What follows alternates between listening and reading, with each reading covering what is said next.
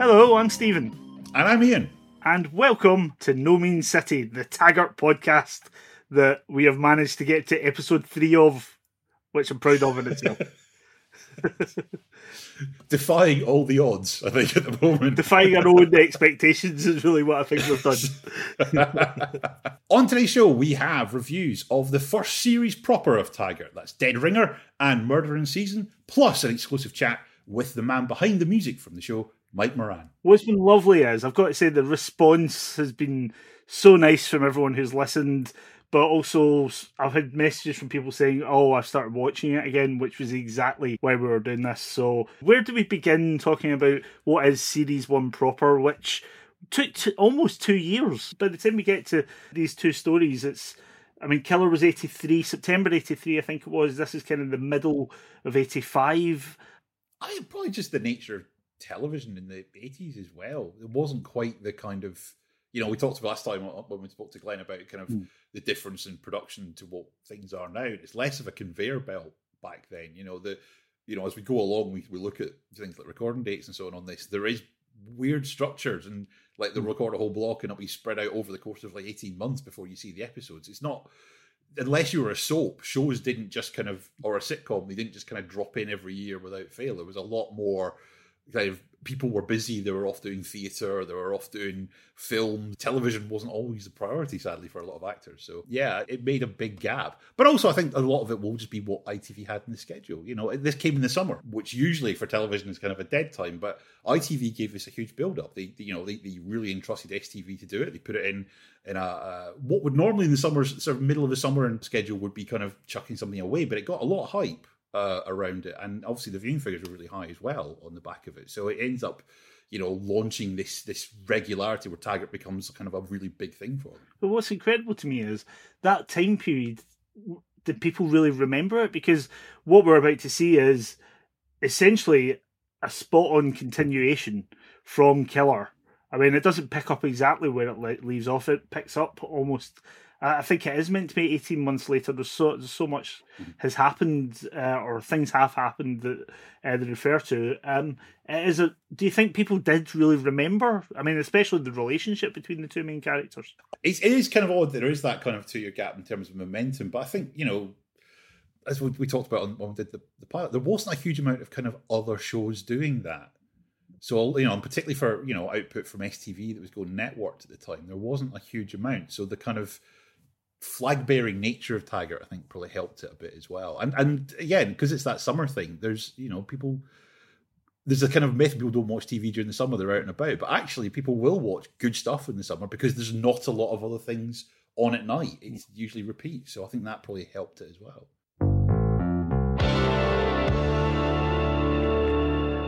Well, let's talk about the first story of the two stories in Series 1. So that's Dead Ringer, which is once again directed by Lawrence Moody, who directed Killer, and once again written by Glenn Chandler. And it ran over 3 episodes from 2nd of July through to the 16th of July in 1985. We see the return of Mark McManus as DCI Jim Taggart, who is once again partnered with Alistair Duncan, who plays DS Peter Livingston. Tom Watson returns as Superintendent Murray, which is interesting when we see what happens in the series. We'll talk about that. You've also got Colette O'Neill as Josephine Peebles, John Carling as George Cunningham, J.G. Devlin as Bill Lynch, Jake Darcy as Ronnie McIsaac, John McGlynn as Mike Balfour. I remember John McGlynn being in everything in the 80s. We'll probably talk about him at some point. Alexander Morton as David Balfour, and the amazing, I love Maureen Beattie in everything she's in. Maureen Beattie is June Balfour. I'll quickly go over the synopsis, very short synopsis. We have agreed, haven't we, Ian, that we are going to do spoilers? Yes, we asked our listeners on Twitter if they were happy with spoilers, and everyone said yes. So, sorry, if you haven't watched this episode yet, pause now, go and watch it on STV Player or on UK TV Play, and then come back to us. If you haven't watched any of this and you're listening to us, something's very wrong in your life. Watch Taggart. Don't listen to us. It's really strange if you're doing that. So, here's a synopsis for Dead Ringer. The skeletal remains of a dismembered body are discovered beneath the floorboards of a house in Glasgow, but DCI Taggart and D.S. Livingston find themselves sidetracked when the case takes an unexpected twist. A 9-month-old toddler is kidnapped from a multi-storey car park by an unknown assailant, followed by a ransom demand of £50,000. So, Ian, what did you make of this? Because I really need to talk this one through. Yeah, it's a really fascinating episode to watch in the context of the rest of the series, because it's so atypical a Taggart story. Mm-hmm. There's no murder in it. Well, no actual murder within the story. There is someone who is murdered. Prior to all this. It's the lead up to this. It was a historic killing, but it's a very kind of twisty, turny story. It's about kind of family dynamics. It's about the media as well, which is quite interesting. Mm-hmm. And actually, you missed them off your credit list, but a huge shout out to Ron Bain, the legendary Scottish comedy actor and director who plays the journalist Laurie Johnson in this from, I think it's supposed to be from the Herald? The Tribune. It's the Tribune. Is it the Tribune? That's it, yes. Which, to be fair, I mean, there's so many Glasgow papers from that era that have shot now. It may well actually been a real paper. Its offices have probably been turned into a pub by now. So tell me a bit about him. I don't know who that is. He was one of the founders of Naked Radio. Went on to be part of Naked Video as well. He you will see him in loads. He was in the XYY Man. He was in just like a kick up the 80s, any kind of 80s comedy stuff that came out of Scotland. He was involved. Also a director, directed City Lights. He was directed all the I Am Jolly specials with Ricky Fulton, who was a good friend of his as well. And it's gone on to do like loads of TV, just like proper directing TV. One of like, as soon as he appears on the screen, I was like, oh my God, it's Ron Bain. I didn't know he was in this. And it's such an incongruous, because this one has got an amazing cast, as you said, of people you recognise. Like Alex Morton obviously went on to be in Monarch of the Glen, was Golly in that. John McGlynn, as you said, was in everything. And obviously now manages Wraith Rovers. But he was probably most famous at that point for All Creatures Great and Small. He must have done that after this. He must have gone into that after Peter Davison left. It must have been not long after. Right. And as you say, Maureen Beattie, who's been in everything. Yeah. I mean, where we start, though, like you say, it's interesting that it's basically a solid continuation of the cast all coming back. They do bring everyone back that was key in Killer in terms of the police. It starts off with the finding of packages under the floorboards of a house that's being demolished, and then there's so many jokes around these packages that you can tell that the humour of Taggart comes through really well in the writing and how grim these jokes are, because there's so many jokes about it being Christmas presents and Santa bringing these, and it's just, they don't hold back in actually having a laugh, even though these grim bones have been discovered. It's pretty black humour quite straight off the bat. It really, I think it sets an amazing tone, but I think that scene really does just set up the series for me. I think that is the tone that continues to run and run. And it's interesting as well. It's a cold open, which obviously Killer didn't have, and also Murder in Season. The other story this episode doesn't have a cold open either. But the cold open doesn't feature any of the regular cast. There's no kind of context for it. You're in a house somewhere in Glasgow where they're finding body parts. And in retrospect, how wonderful that they have the cold open, because once that's done, then we go into that theme tune. And it's just glorious. The theme tune for Taggart, it lasts until the final episode in various remixes and so on. But those opening titles with the kind of the shot of Glasgow from I think it's from the Campsies, and you've got that line drawing of Mark McManus, and you've got the kind of views of Glasgow appearing with the sort of overlaid onto the city. It is as iconic for me as the music as well. When watching it, I'd actually forgotten that it was coming, and the moment it started, I was just so happy. I'm not sure it's a show that's meant to make you feel happy, but that's it. That was a rare moment where I just thought, yes, this is what we came for. And it's interesting you say about that continuation. It's absolutely true, because when we get the show opening properly, you get Peter and Jim meeting at the crime scene, and it's, as you say, it's kind of set up. This is there's been a gap since Killer, and they've not interacted since then. It's all set up in the dialogue. what Peter says at one point, last time I saw you, I thought you were a bastard, and that was a long time ago. There is supposed to be this animosity between them on the back of everything that happened in Killer. And, there is a long period of time that they've not presumably been allowed to be in the same room, because Murray does say, we're putting you back together for this. And that kind of edge is there at the start. What's odd about that, though, is despite the time that has gone past, they don't really give you any insight as to what's happened in the interim. So it's almost like, why did they do that? Because they could have just had them still as a partnership. I think it's a nice kind of reset. I suppose, as you said, people are coming to this sort of 2 years after Killer. So, it gives you that kind of breathing room where you can change it. Because the one thing, and we talked a lot, obviously, in Killer, and we talked with Glenn about it, is that Jim's character is slightly different in Killer to how he is in the series. And it gives you that kind of, the 2 years allows effectively for an actual reset of him. Everyone else, notably, is exactly the same as they were. And Dr. Andrews, Robbie Robertson, is there, being his usual self straight off the bat as well, which is wonderful. And a lovely running thing that appears over like all 6 episodes from this series, which is his increasingly pissed offness with Peter and his forensic knowledge, where he's just getting increasingly annoyed at this young upstart coming along who seems to think he knows all about pathology. And it's like, no, that's my job. Stop it, yeah.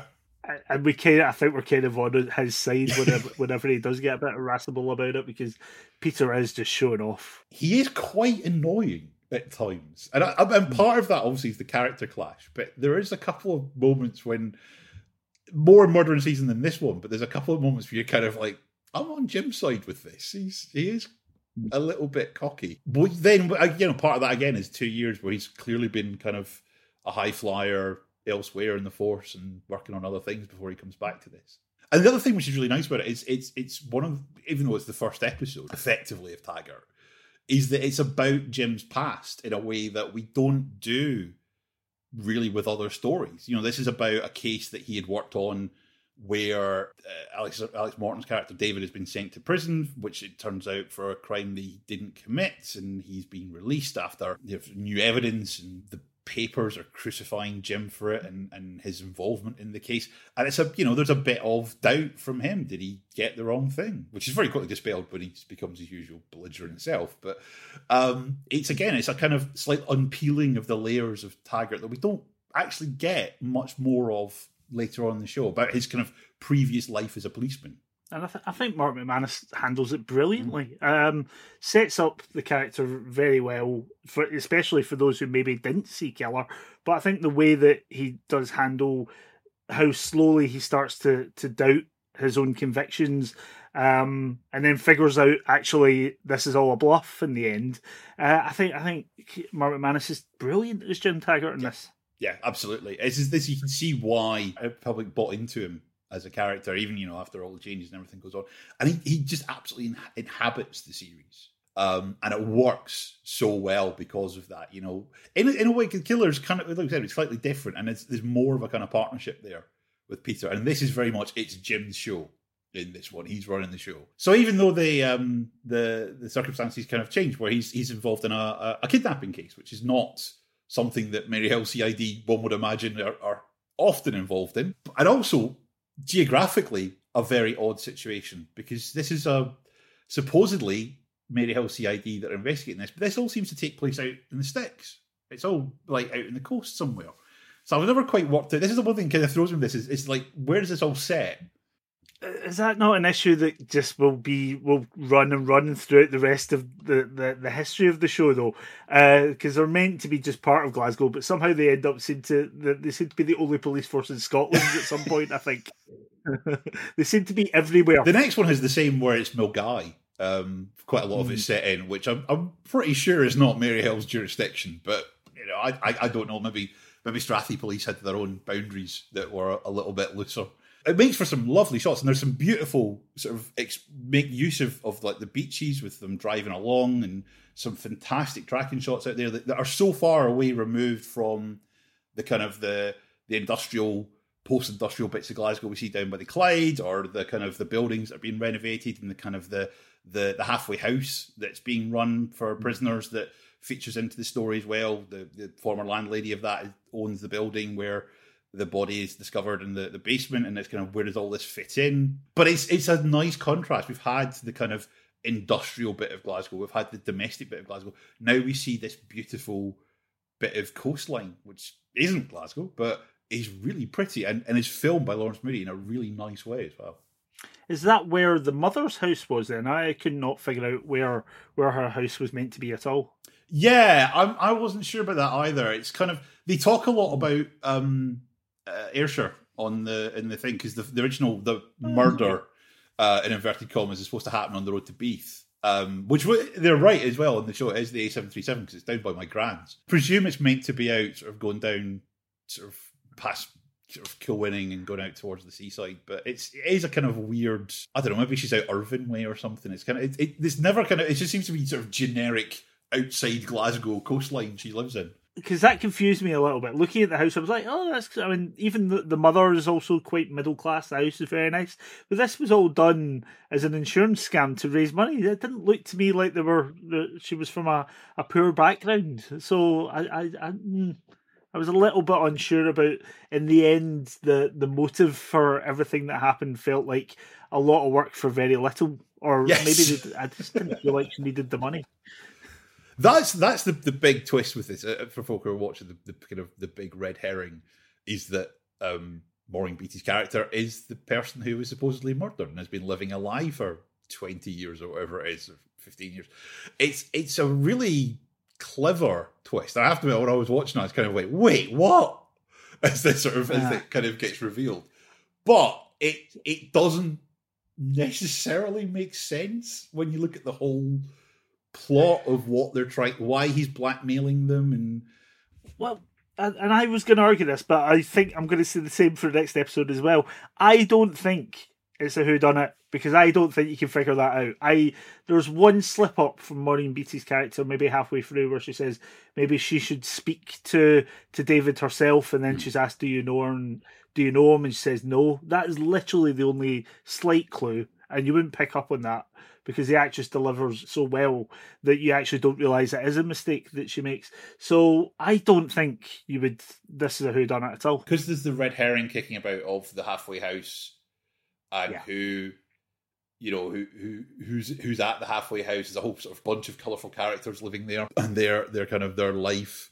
And there's a former mental patient who's involved. And there's a question of whether he did it and doesn't remember, and it's kind of lots of little bits of business going on around the kind of periphery. But the actual central plot is this kind of very odd, convoluted, they killed somebody and covered it up to get the insurance, and then had to live out a lie for a decade. And there's they've had a kid, and it's kind of, I think the idea is it's meant to be a bit of a revenge thing for him going off with the sister, or going off with the ex-wife. But it's so weird a plot. Yeah, this is really easier. I mean, he gets, this is the thing, if it's about the money, right, the insurance money, he gets 20 grand for selling his story to the Tribune or the paper, which in modern money is 65 grand roughly. I worked it out kind of before this. With the current exchange rate, God knows, the interest rates, it could be about £1 billion, frankly, at the moment. I mean, I love the idea there's a Scottish newspaper now that could afford £65,000 to pay for a story. Yeah, they spell it out in a bit of an argument in episode 3, I think it is, just to underline that, remember this part of the story. But he's got £80,000 compensation.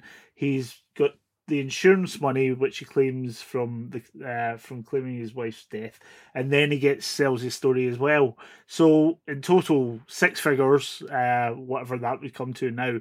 But then if we actually spell out what they did, so he's gone to jail for the alleged murder of his wife, who turns out is not dead, and it's the crime that he, his brother, and she have committed to start a business they wanted. Yeah. And then what was going to happen, I think, was that eventually they would prove or find. No, I couldn't even explain what the initial idea was. It's a bit convoluted, even by Taggart standards. I mean, this is the interesting thing. Is, like I said, it's such an atypical story that it doesn't kind of fit into any of the more neater boxes of this is a murder and here's who did it and the red herring. As I said, it's really hard to kind of, there's not a natural whodunit element to it, because there isn't No. They all did it, and they covered it up. But it is carried along, I think, by the performances and the quality of the writing. I mean, the writing, there's some phenomenal dialogue. So good. Just kind of sparkles along in the dialogue. Have either of you ever been to Ethiopia? Is that near Ibrox? A lot of witchcraft and sorcery still exists out there, you know. Sounds like Ibrox. I love that guy. It's just like the little sort of beats, and as I said earlier, the dark humour, that Glasgow humour just keeps filtering through all the time.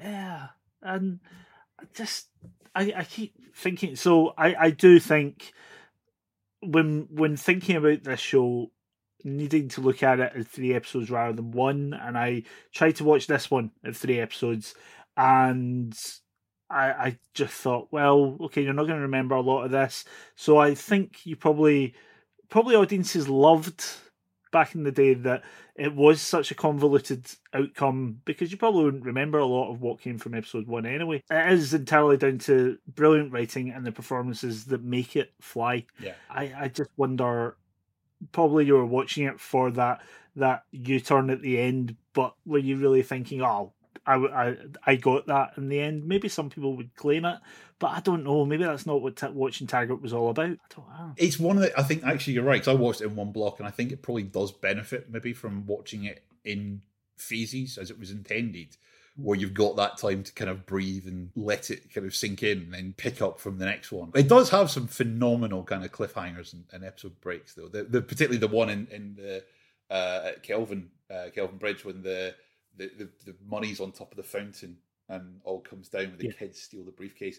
That whole bit where he's going a wire and he gives Jim and Peter the slip and running through the park is a really tense bit of, especially there's the exchange of briefcases because he's leaving the money for this blackmailer, and there's kind of the kids find it. It's really, really tense. It feels like a real proper iconic Taggart moment straight off the bat.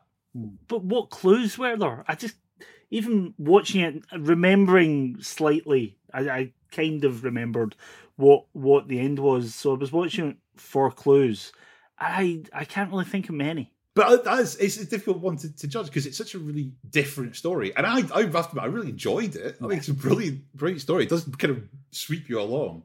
But it's one of those where you sit back at the end and kind of go, wait, what? The one big unanswered question for the whole thing from me, though, is what in hell was Maureen Beattie's character going to try and do getting all that shopping in the back of her car?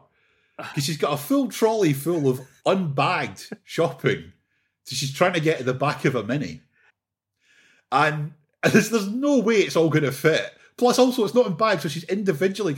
Was she planning just to tip the trolley up and just dump all the shopping into the back of the car? Maybe she was going to take the baby out, leave the baby, and put the groceries in instead. Maybe the plan wasn't to go back with the baby at all. Or maybe that was a clue. Maybe she did. No. I'm overthinking it. That's a great point, though. When that happened, though, I mean, you can tell how expensive things have got. I just thought, what a waste of groceries. How expensive is that? It's another clue that they didn't need the money. So another point that I want to talk about, which I will need to find somebody who can explain to us. So I was so surprised to see Tom Watson coming back. I thought he only did Killer. So when he turns up in the first scene, I was like, whoa, the Mint is still in this. Well, but he's not in the next story. So I wonder why Tom Watson came back for this. He apparently had a double booking. Right. So he was available for the first 3 episodes and wasn't for the second 3. So they just wrote him out. But there's no kind of farewell. He's the boss. He's the super in the first story, and he's gone, and McVitie's the new super. And the only thing they say is, oh, the new super's here, and that's it. There's no kind of, oh yeah, Murray's retired, or he's been transferred. He's just gone. Tom Watson had another gig, and again, we talked in the last episode. He's a very busy actor, very popular actor. So I think it was a theatre gig, but it was just kind of like he didn't want to carry on. I wonder if he kind of looked at it the first thing and thought, well, it's maybe one more series.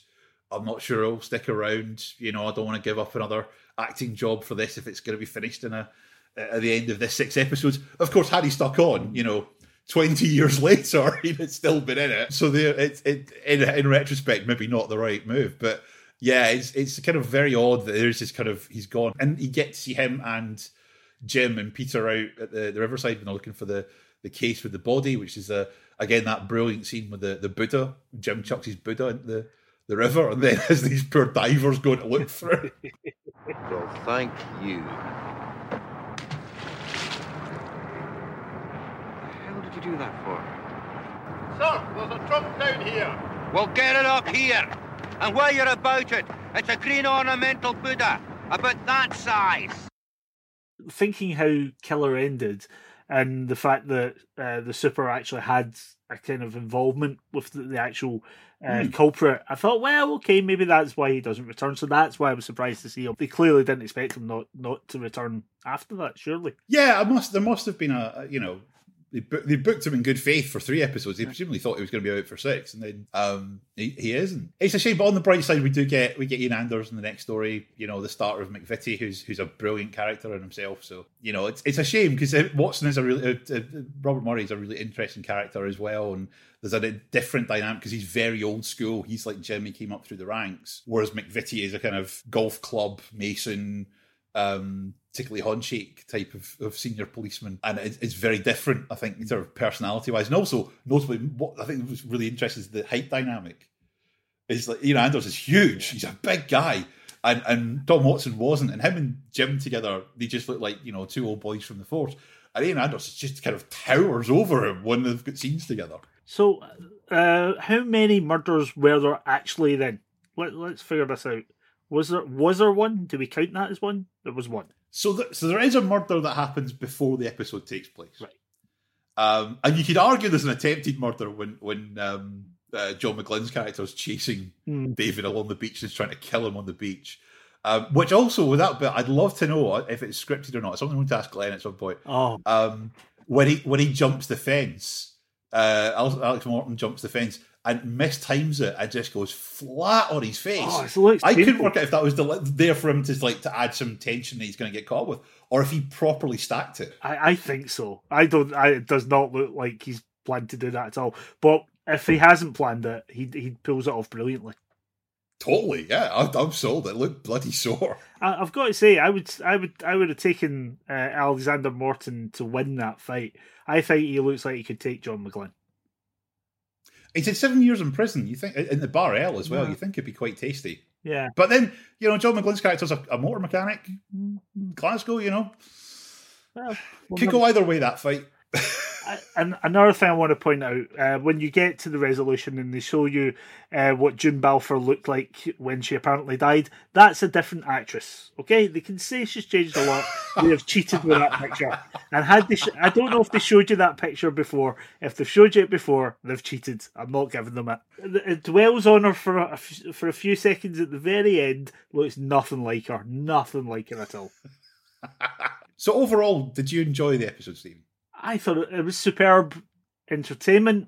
As someone who loves a murder mystery and trying to guess who it is, didn't enjoy that aspect, knowing at the end that I just probably couldn't have guessed it.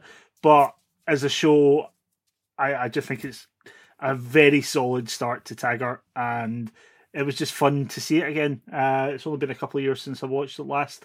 Definitely a very good start to the series. What about yourself? Yeah, likewise. It's such an atypical episode. It doesn't. But at the same time, it really kind of everything is there that makes Taggart. You've got the red herrings, you've got the comedy twist payoff with the couple who you think might be the murderers and are actually just at it in a tower. What was that? Where's the baby? Oh, give me a chance to get my trousers off. Whoa, what's this? Wow. And that's the kind of stuff that Taggart does so well. Yeah, I've got to say, not the most romantic rendezvous. I don't know if that relationship was made to last. We have, once again, another special interview. Can you give us a bit of an introduction to that? Yeah, a couple of weeks ago, I caught up with Mike Moran, the musician behind the incredible theme tune to Taggart and the show's incidental music for years. And we talked about how the iconic Taggart theme came together, how they created music for the episodes, what the process was. But we started by looking at the theme tune to Killer and why it had such a different sound to the rest of the show. The reason for that was it was kind of the killer in that was a kind of a sort of fopper. So we decided that, string quartet might suit it. It was way before the kind of idea of Taggart and the song was actually kind of formulated or finessed, if you like. So there was no real brief for the music. It just when I spoke about the production team, they said, well, it's kind of nice. It's a little bit different, and we don't really know what kind of music to put to it. So it was a different style. It really was based upon the lead character in that. It was slightly sort of timeless, if you like. So we just picked a timeless way of doing it, which is with a few strings. The budget wasn't absolutely magnificently generous in those days. But that apart, it kind of made a point and gave an impetus to the series actually being commissioned as a series. It was only when Robert Lowe got back to me and said, look, we're making a series, and he said the thing about it is if we're doing this, we'd like to have some kind of signature tune, if you like, and something that actually people often get the wrong impression about Glasgow, in that it's usually always in the headlines for the wrong reasons, violence, crime, and that kind of stuff, which of course is great for a detective series. He said, but it's also a city of culture and great architecture and great art. Glaswegians that have accomplished great things, surgeons, designers, painters, that kind of stuff. He said, so there is a different side to it. And if we could find something that would work, that would sort of give a little bit of inkling right at the outset about these two different sides of Glasgow and the surrounding areas. So that's how No Mean City came about.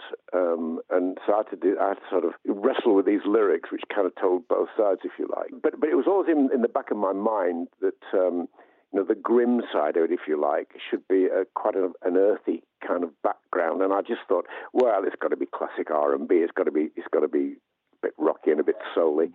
And I'd toured America prior to that with Maggie Bell, who's a very famous Glaswegian. And also I actually worked with Lulu, funny enough. I was Lulu's MD at the time. So I thought, well, they're both from Maryhill, so if I can get one of them to sing the title song, it would be great. I decided upon Maggie because she had that kind of Janis Joplin quality about her. She's an amazing R&B singer, Maggie. Look, I just asked her, and she said, I'd be delighted to do it. And that was how we got involved with that. Funnily enough, the opening title music was just instrumental. It was only Mags was only on the closing title. So that's how that all started.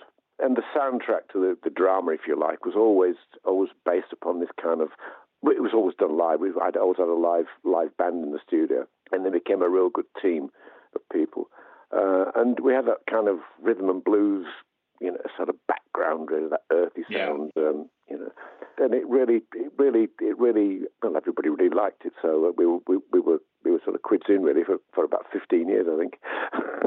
I was fascinated to know what the kind of process was in terms of scoring the episodes, because when you've got a show like that, when it is, there's so much of it is about atmosphere. Yeah. Were you kind of given the scripts first? Were you given the actual rushes? Was it just them coming to you say we need a kind of a theme for this kind of variation on a theme, or this kind of concept for this? Or how did it work? Sometimes the turnaround on these things was quite quicker. Although they were, I think they were about 9-week shoots. They were quite generous shoots for a TV drama.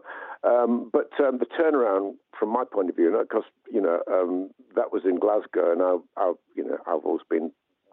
Since I left Leeds as a young lad, I've lived down south, just outside London. So there were often I'd get the directors that were keen on having some involvement in what went on would travel down. Some of the production team would travel down, and we'd look at the finished, we'd look at the fine cut. Really, there's no real point in trying to guess what the music's going to be like. It's got to fit to picture. It always had to be scored quite closely to picture. So I could only really work from the fine cut. So I used to get scripts as well, but it was the script really just gave me a general feel for the thing as a whole. It didn't really point as to where the music started or finished, if you like. And it just got to be I had certain things which I used all the time, and a lot of it, was according to what the script dictated. There were various different strange people involved that were murderers. So you never knew it was a crossbow murderer, or a poisoner, or a male or female or child. So it was kind of, but they were very well written. I mean, Glenn was an amazing writer, and they really were fabulous things to work with. That was quite simply the process. And initially, I used to say, look, I will overwrite rather than underwrite. If there's anything that's superfluous, just cut it out. We've got time to go back and redo things. So you may as well have more. And we had kind of a library of ideas that that would turn up sort of in a lot of the episodes. So I just kind of literally used to write just about wall-to-wall music at the end. There were a little bit more space in some of the earlier episodes because a lot of them were dialogue driven. The other thing was there was a huge difference in the later things I was involved with because the first ones, the interior shots were all done on video. Yeah. And the exterior was all done on film. And so there was always a bit of a, if you've got this sort of roaring music going on the exterior and some fabulous exteriors on location there, and then you cut to an interior which is flat and video. It's just a bit odd to bring that kind of sound inside a house, if you see, or inside the police station.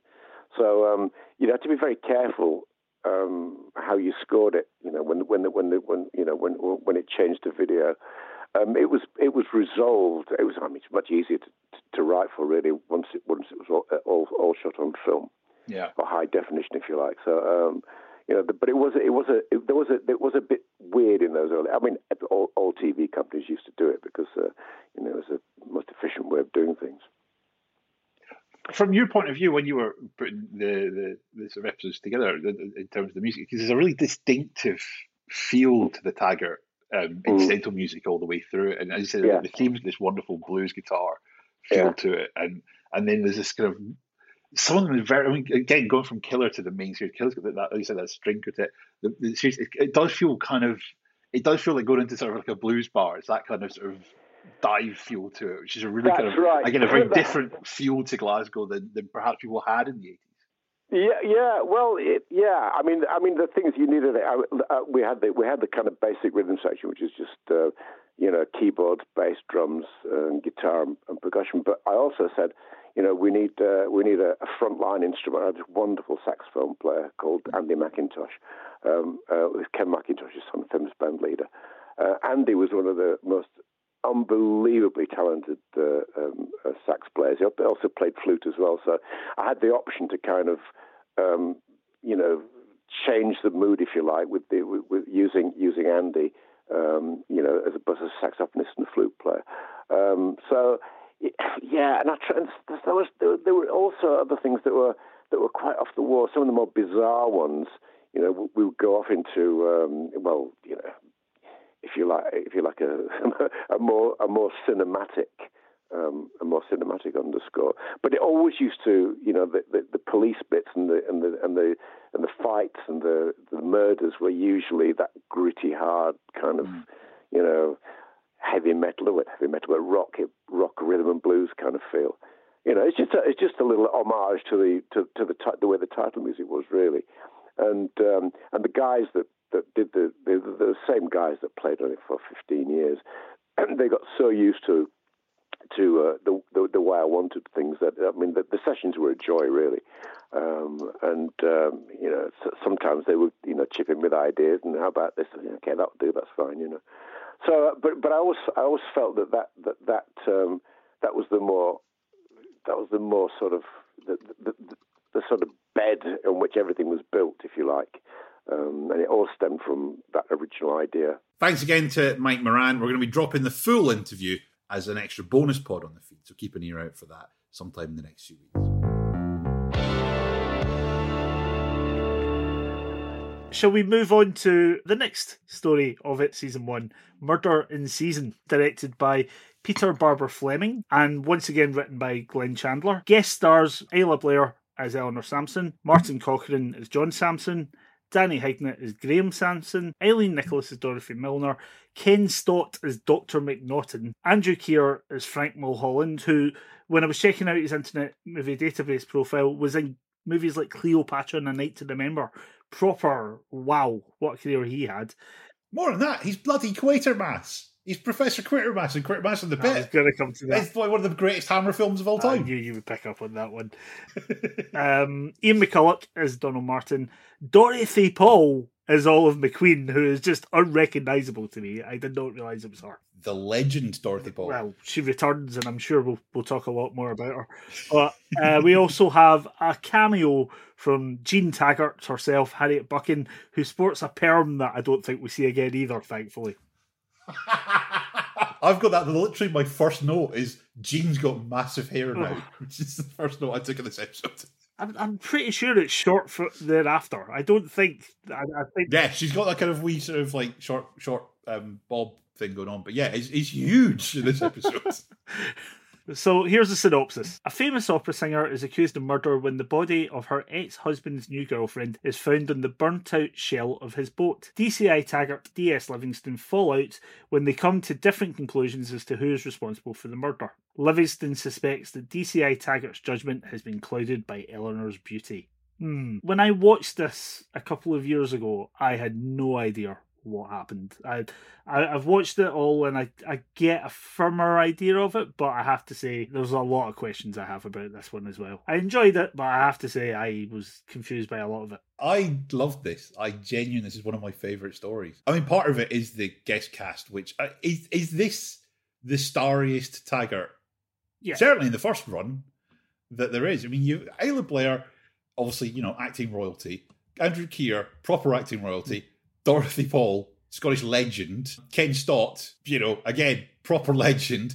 Ian McCulloch, for crying out loud, from Survivors and loads of terrible Italian horror films and zombie films and stuff, where he's just constantly popping up with people who can't speak English and are redubbed. But again, just a great, solid, hard-working actor. Martin Cochran, who we were talking about before with the kind of one of these watching him going, where do I know him from? And it's because he was in a Doctor episode with a moustache. And I was like, once I realised it was him, it's like, oh my God, it's him. I had to Google, is he Scottish or not? He's from London, but I thought his accent was very good. Yeah, he's that kind of posh Scottish.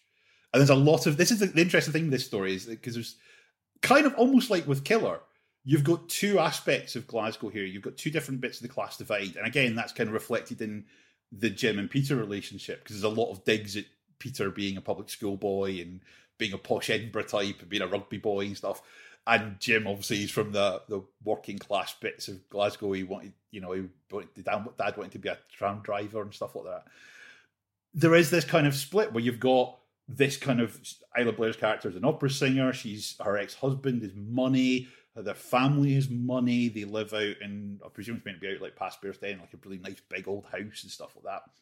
And at the same time, there's another storyline going on, which is set in the Firhill Tavern. And for folk who are watching this, the Firhill Tavern was a real pub. And actually, the sets are far better than the Firhill Tavern interior actually was. It was a proper spit and sawdust pub. It's where, if you're going up to... Because Declaration of Interest, Steve and I are both Partick Thistle fans, so we've got that bit of town quite a lot anyway. Proper Partick Thistle fans as well, not pretend, but actually support the old firm. We've suffered for our art here. And the Firhill Tavern is that bit as you go up past Star and Garter and the road up towards Firhill where the banking is at the canal. And you see him run up to the banking at one point to chuck the murder weapon into the canal. It's all very nice and pretty now. Then it's horrendous. And there's lots of lovely glamour shots of Firhill and the streets around Maryhill Road and Firhill Road and everything. It's wonderful to see, kind of a nostalgia point of view looking at that. But they don't redress the pub as a different name. They just straight up use one of the most famous pubs in Glasgow as itself in the story, which is really weird. It's kind of like, it would be a comment of like using the pot still and actually just setting it in the pot still, rather than renaming it as something else. What was also odd to me was, I mean, how they bring those stories together is that's the local that, well, actually, was it the local that they were, it wasn't the local they went to in Killer. This is what we talked about in Killer, where he the pub they use in Killer is the bottom of Partick Cross. Uh-huh. And this was my point, was like, how does Jim get to that from work? Because work would be the other end of Maryhill Road. It's, in real life, they used Partick Police Station to film at, so it would have been the local for Partick.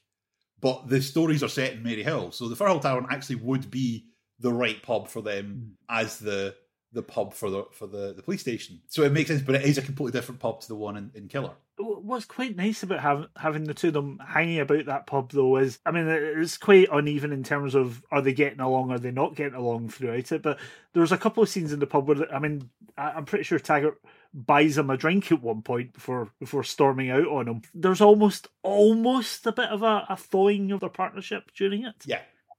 Yeah, there's definitely after everything they've been through in the previous story as well, there's definitely more of a mutual respect going on between them. They're more of a partnership than they were in previous stories, which is great. That makes sense. They're working together now. They've thawed a bit, as you said. Peter goes round to Jim's house again. They play chess at one point, which is a really baffling image. But then that plays into the divide as well, because Taggart wins at chess. Nobody probably could believe that, but he does. He wins that game of chess. Well, what I noticed as well in the background, I kept thinking, they can't come back to this. We talked about in Killer, Taggart seemed to have an enjoyment of playing arcade games, and in the background of the pub there was an arcade machine, and I thought, are they going to try and do that again? Nope. No arcade for Taggart. He's moved on to chess from Pac-Man. He's slowly working up through the gears.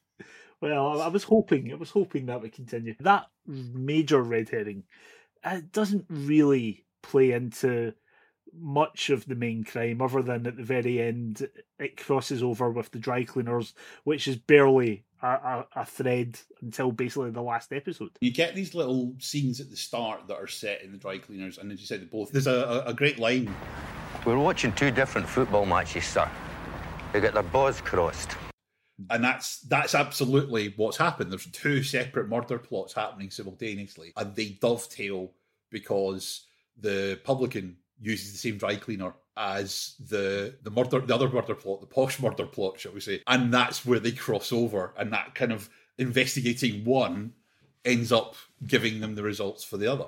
Mm-hmm. And it's had a very odd thing, but it fits in. This feels more like a traditional kind of Taggart structure. You have lots of murders. You have one incredibly grisly one. In fact, actually two really grisly ones, because you've got the body in the boat, which is an amazing bit of sort of design anyway, and then Martin Cochrane's character, and you barely see it on screen. It's always kind of at the edge of screen, or it's out of focus. But you and I have both got the same book with the photographs of the makeup effects they put on him, where his character is supposed to have been shot in the head with a shotgun. That is one of the best makeup effects I've seen for a very long, for mid-80s British telly especially. It is absolutely phenomenal, and also so grisly. I can understand why they keep it just at the edge of the frame, because I can't imagine 9 o'clock on a Monday someone tuning in and seeing this close-up of someone's face properly mangled and charred and a hole in it. They would be sitting going, yeah, dear ITC, I'd like to raise a complaint about Scottish television. But you can guarantee people were talking about that the next day. That is something. Oh, totally. It's a stunning bit of work. And kudos to the makeup team on that, because it looks so good. Well, according to the Taggart casebook, to give it its due, that was done with mince and chicken bones. And it just looks incredible. But that says a lot about the STV canteen, clearly, if that's the effect it has. Yeah, got to say, though, the actor who has to have that on his face, do you think, and then stay completely still as well for how long, how many takes. In what is, again, just curious to the set design, what is the most 80s living room you will ever see? Expensive 80s. It is literally out of an MFI catalogue. It's lots of black leather and chrome. And it is as kind of new money furniture as you would get in the 1980s.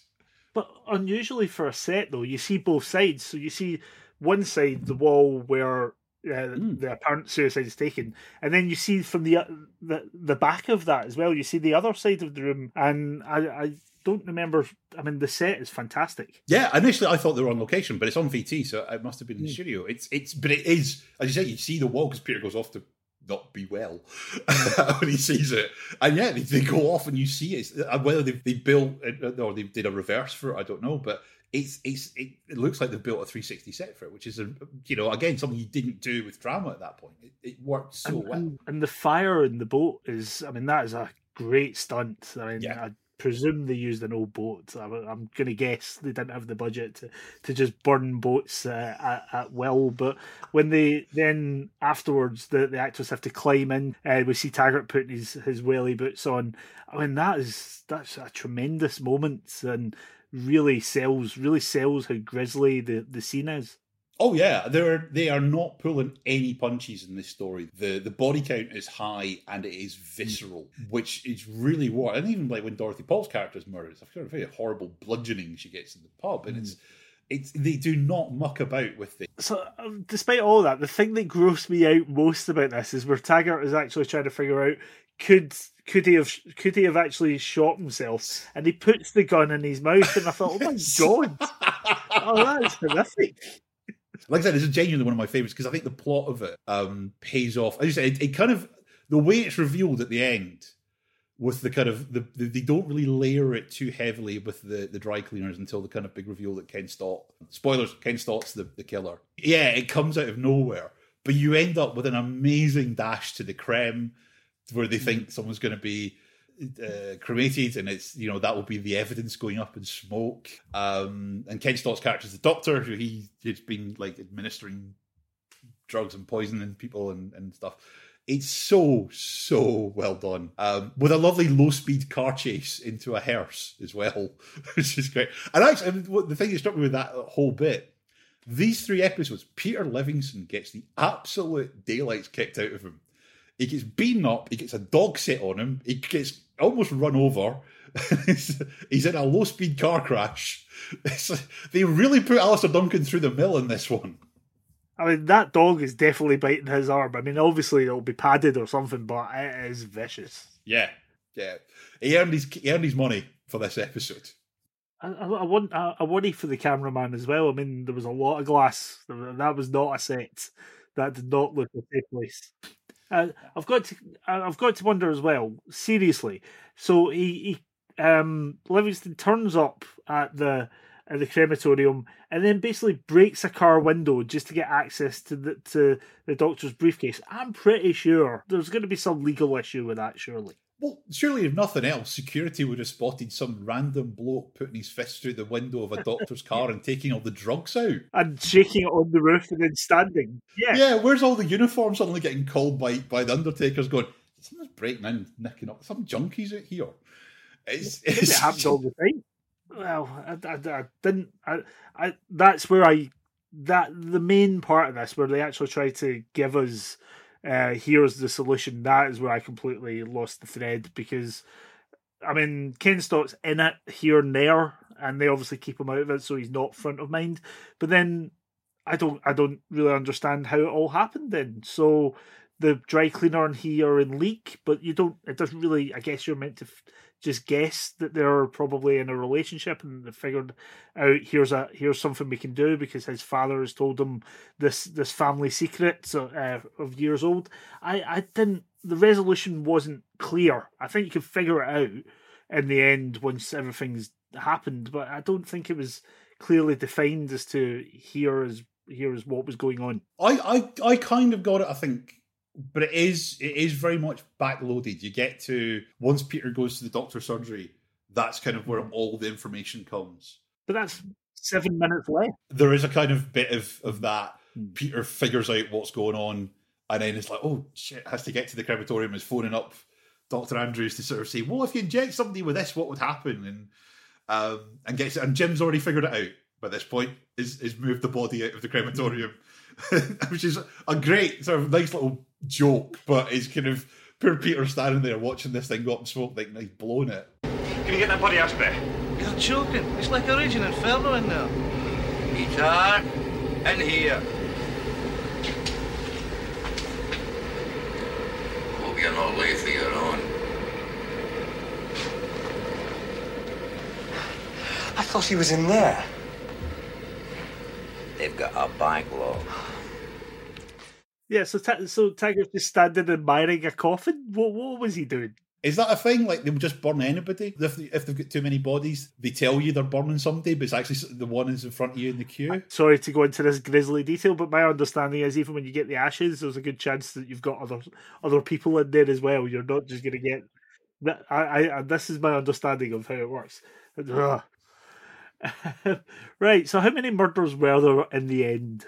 So my reckoning is there's 4 in this. Right. So you've got Dorothy Paul, Andrew Keir, Martin Cochrane, and the girlfriend, the lassie is that plays his girlfriend at the start, who doesn't. I don't think she's got any dialogue. I think she might say something, but I remember the first time I watched this, it took me ages to realise that's who had been killed. Mm-hmm. I had to go back to watch again because she was so barely there before it all happened. She's basically a MacGuffin for the rest of the story. She's there to be a catalyst for the plot. McVitie comes into it for the first time, who's very much golf club and Masons. But also him and Jim are kind of dazzled by the celebrity of the opera singer, Isla Blair's sort of beautiful character, who Jim first encounters at the concert. Library? The concert, yeah. Yeah, Michelin Theatre. They have this kind of thing going on where, and I couldn't quite get where Peter thinks, oh, she's been dazzled by her beauty, and it's like, there's definitely a kind of respect there, but I never got there was a kind of flirty, full-on, he fancies her type thing. I thought it was just kind of, I think they want you to get there, but I agree. I don't think it's there in the... I think it might be there in the script, but I don't think it's there in the performance. No. What was interesting to me was it starts off with McVitie saying, take it easy on her, basically. But in the end, he's the one that wants to arrest her. And it's Taggart that's a bit, not sure about this yet. So they kind of flip between the two of them. I found that a really interesting fact about Ian Anders as well. I didn't realise he was only a part-time actor, and he was actually a legal clerk, and he would work with clients coming in who would be confused by the fact that they were being consulted by the biscuit. I didn't know that. That's brilliant. Yeah, that's. I will credit that source to 25 years of Taggart. I just thought, when I looked at his career, I thought surely he's done lots and lots. No, part-time actor. I love the idea that he's just kind of looked at it and gone, well, this acting lark, it might not work out, so I'll get a proper trade, even though I'm in one of the biggest TV shows in Britain. Oh, a lovely touch during the show. Semper Vigilo. I loved that. I don't remember that being Strathclyde Police's motto, but always watching. I think that's a brilliant touch when they talk about that.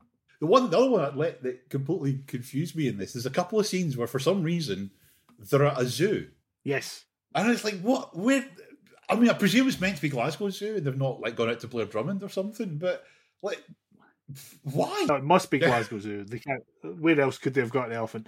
But yeah, I presume that's just there because it's visually quite interesting to have in the middle of Glasgow. Yeah, it's a lovely backdrop, but it's like, why? Well, even I mean, they have that conversation. Why are we meeting in a zoo? But I don't think there's a response to it. We've got 2 hours to shoot. We've got permission. Let's do it. That's probably what happened. I don't remember. And you know what? I'll be disappointed if we don't end up back in that zoo. Those animals, somebody has to die by a zoo animal, surely. So, did you enjoy this episode, Stephen? I mostly did. I found it frustrating in terms of, again, could I have figured it out? Probably not. But again, I went with it. I enjoyed the performances. I think the actors is such a tremendous cast. And just knowing where it's all going to go as well, I'm watching it and smiling and going, yes, this is Taggart. I think, yeah. But once again, I think Glenn's writing, I mean, knowing that he wasn't a highly experienced screenwriter, but producing some of the dialogue comes away with, it's almost extraordinary to learn that in retrospect. I just really enjoy the writing of Taggart more than anything else right now. But also the grisliness as well. I love a slasher film, and I think Taggart is right up there with some of the best. So there's a lot to enjoy here. But unlike you, I don't think this is one of the best. Fair enough. It's genuinely one of my favourites. I think it's an amazing cast. I think the writing is lovely and twisty, and the two plots, when they do dovetail, it becomes a really interesting crossover. I like the idea that they accidentally solve 2 murders. You know, it's kind of like Withnail and I, we've solved a murder by mistake. They kind of just, these two things are completely independent, and that it's happening as well at the pub under Jim and Peter's nose makes that such a fun plot as well. But the payoff for it is really clever. I think it works. I think everything about it really shines. I think the dialogue absolutely sparkles. The stuff between the would-be killer that's hired and his mum talking about this Irish mum about going on holiday and stuff like that. It's real kind of that nice contrast, like we said, with Killer, where you've got the two classes again in Glasgow, and it's that kind of, you've got all the stuff with the wealthy public school types, and then you've got this real kind of scraping by slice of life bit as well of Glasgow, and it works. It captures again that spirit of the city so well. It does. It's fantastic how it really does understand Glasgow culture. And I mean, Glenn was explaining that to us. He didn't know Glasgow particularly well, but he does such a good job of writing. The people of Glasgow is tremendous. What do we make of it overall then? What series 1? We've watched the 2 stories. Where do you think it is in terms of having an inkling of where it's going? Do you think this is absolutely Taggart, or do you think there's still things that need to be developed along the way? It's definitely, I think, found its feet. I think by the end of Murder in Season, the show that we recognise as Taggart is there. All the elements are there. I mean, most of the elements are there from Killer, but it's really found the package at this point in terms of the tone, in terms of the style. The only thing that changes now is they lose the studio stuff and everything goes on film, on location. That's kind of the only difference we get now between the seasons.